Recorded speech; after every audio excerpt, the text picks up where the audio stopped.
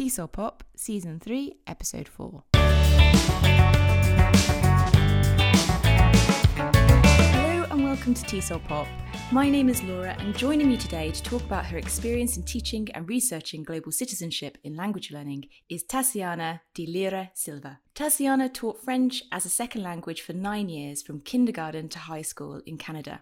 As a teacher, she was passionate about including global citizenship in her lessons. Although she's not teaching in the classroom anymore because she's gone back to school to pursue her PhD, Tassiana wants to share her passion for global citizenship with language teachers everywhere in order to help build a world where the rights of humans are respected and everyone works to make the world a better place. Thank you so much for your time, Tassiana, and welcome to the show. Thank you very much for having me, Laura.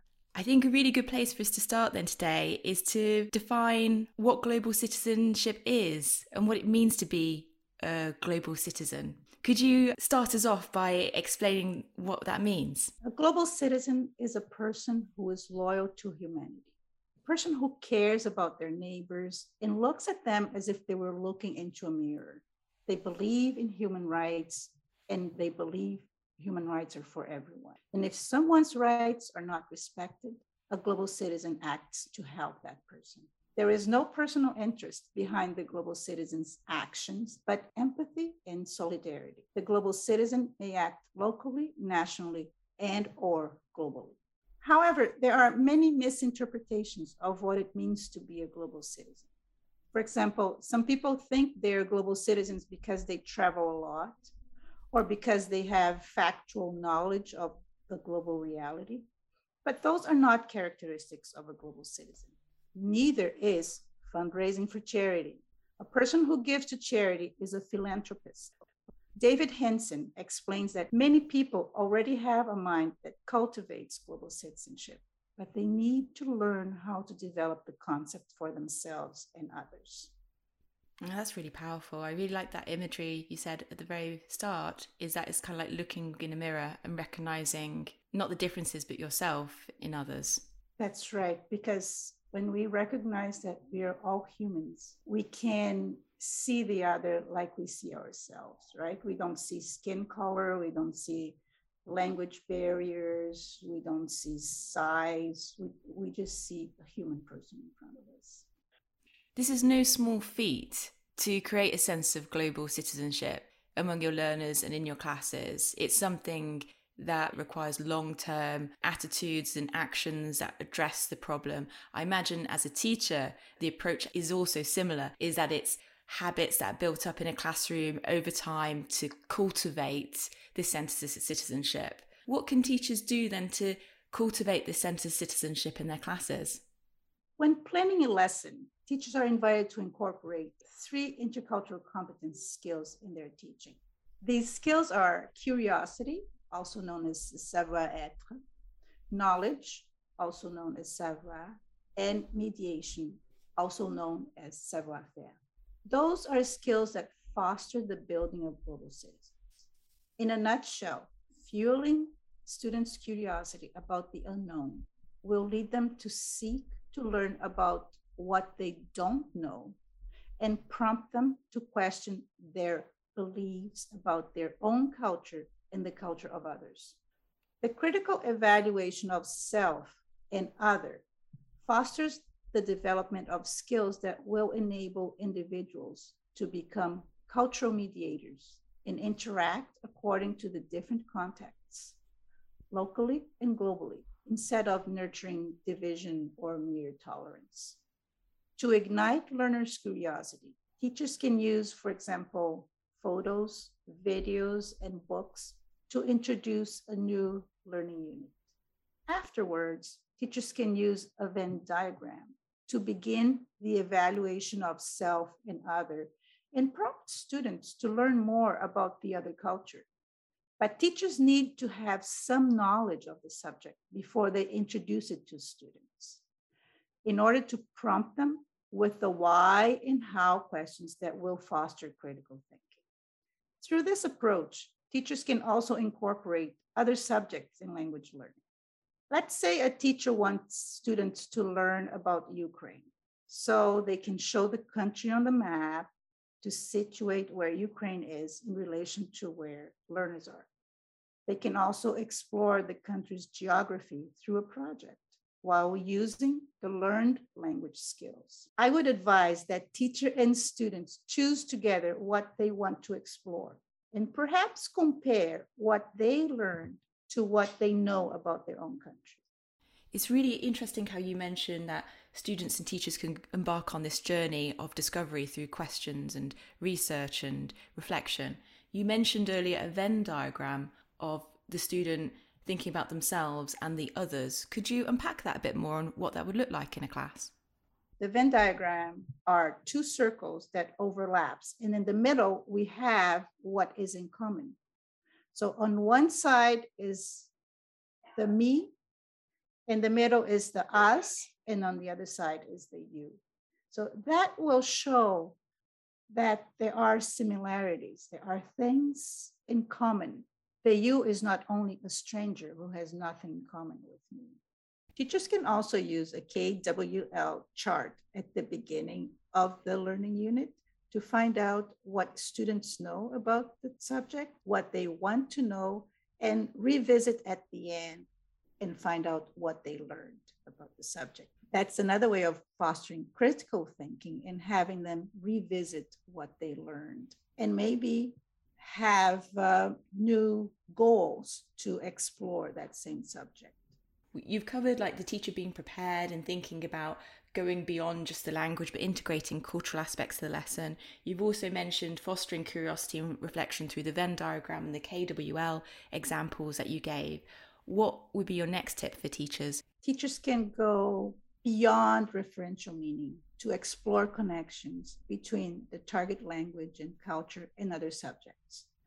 For example, when teaching about food vocabulary, they can use questions to explore where the food came from, the weather in that country, the reasons we could have different types of foods, etc.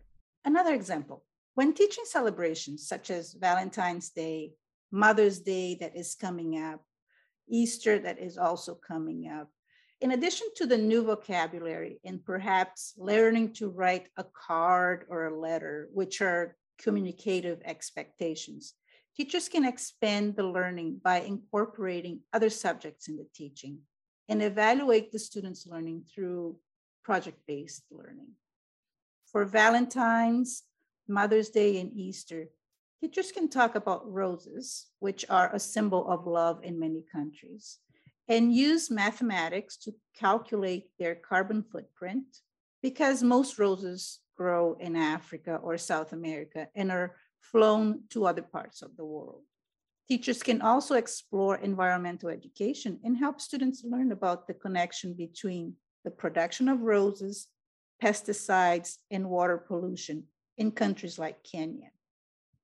Since chocolate is another hot commodity for those celebrations, teachers and students can explore how the chocolate industry is marred by child labor and also talk about the ways climate change is affecting the growth of the cacao tree. As always, teachers and students need to think of active ways of facing those problems. For example, instead of buying roses, buy local flowers or no flowers. The chocolate options could be to buy fair trade chocolate. These are all ideas that can be brought up in class. We must understand that teacher also needs to think as a global citizen in order to prompt students to explore subjects that promote critical thinking, responsibility, and action toward global issues. That's a really good point that you've raised, because I think as a teacher, you're such a role model to your students and the community of teachers that you work within. And students will be genuinely curious about, whatever you're comfortable sharing with them. But I find my students are really curious to know about my dogs, for example, and why I rescue dogs and not buy them. And I think those conversations and emergent language and emergent ideas can come out from you yourself leading by example and sharing with your students. I know you've got another tip that you'd like to share. What's the next one? The next one is also very important, especially if you have a very heterogeneous classroom. Another way of promoting global citizenship is through the inclusion of students' voices in the learning and allowing them to share their stories. When exploring traditions such as religion and national holidays, teachers can invite students and possibly their family to share their view of the subject.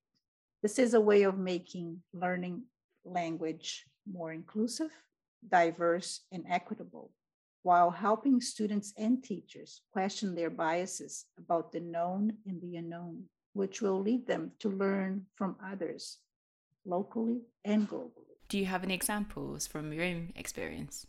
I used to teach in a very small community, very homogeneous community, and I wanted my students to learn about people that were born in other countries that were sharing Canada with them, because I suspected that they were not really aware of that. So this gentleman, we did like a Skype call. And then it was interesting because the students wrote down their interview questions. So I used what I was teaching in class and the vocabulary, those question words, and I helped them, but they created the questions they wanted to ask using the vocabulary that they were learning. And in the end, they were actually very happy to ask this person questions. And they were like, wow, he has a big family, because he said he had 6 siblings. And here in Canada, people don't have a lot of siblings. But they were excited to talk to him. They also brought up, I don't want to call it problems, but they were saying, oh, I had a hard time understanding him. And then we talked about it. I said, but did you understand at the end? Yes, I did. So you just had to pay better attention. It's not a person who was born in Canada. Yes, he has an accent, but just imagine that he can communicate with you in French, in English, and he speaks his own mother tongue. So that brings them to another level. It's not like, oh, this person can't speak English. It's like, wow, this person can speak 3 languages. I think also through exploring that with learners, you help them to also empathize how much work and effort it takes to learn a language, and how this person has very much uprooted their lives, living somewhere else, navigating the world in 2 languages that aren't his mother tongue. And then they can probably start to relate to that person better and really think what the world must be like from their shoes. I know there's a few poignant quotes that you'd like to close this podcast on. Would you like to share those? Finally, I would like to share one of Dewey's beliefs. In Democracy in Education, he explained that it is important to grow an interest in learning from all life experiences.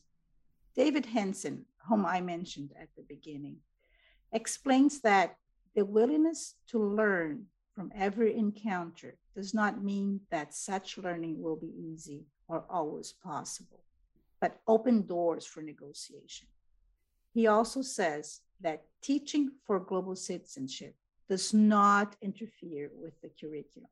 So if you're teaching language, you can still teach the language, but incorporate global citizenship, intercultural competence skills into your teaching. And the students will probably learn even better than if you were just teaching the language.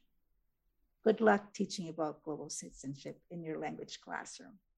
Thank you so much for your time in sharing those tips. And like you said, with that really encouraging quote, it's something that we all can integrate into our classes. It doesn't interfere with the curriculum or the goals you have. And I think it lends to great conversations to have with your department head or your principal on how you and other teachers can foster global citizenship in your classes and in the school community as a whole. Thank you very much, Laura, for this opportunity. Like I said at the beginning, I really like talking about global citizenship because I think we can build a better world.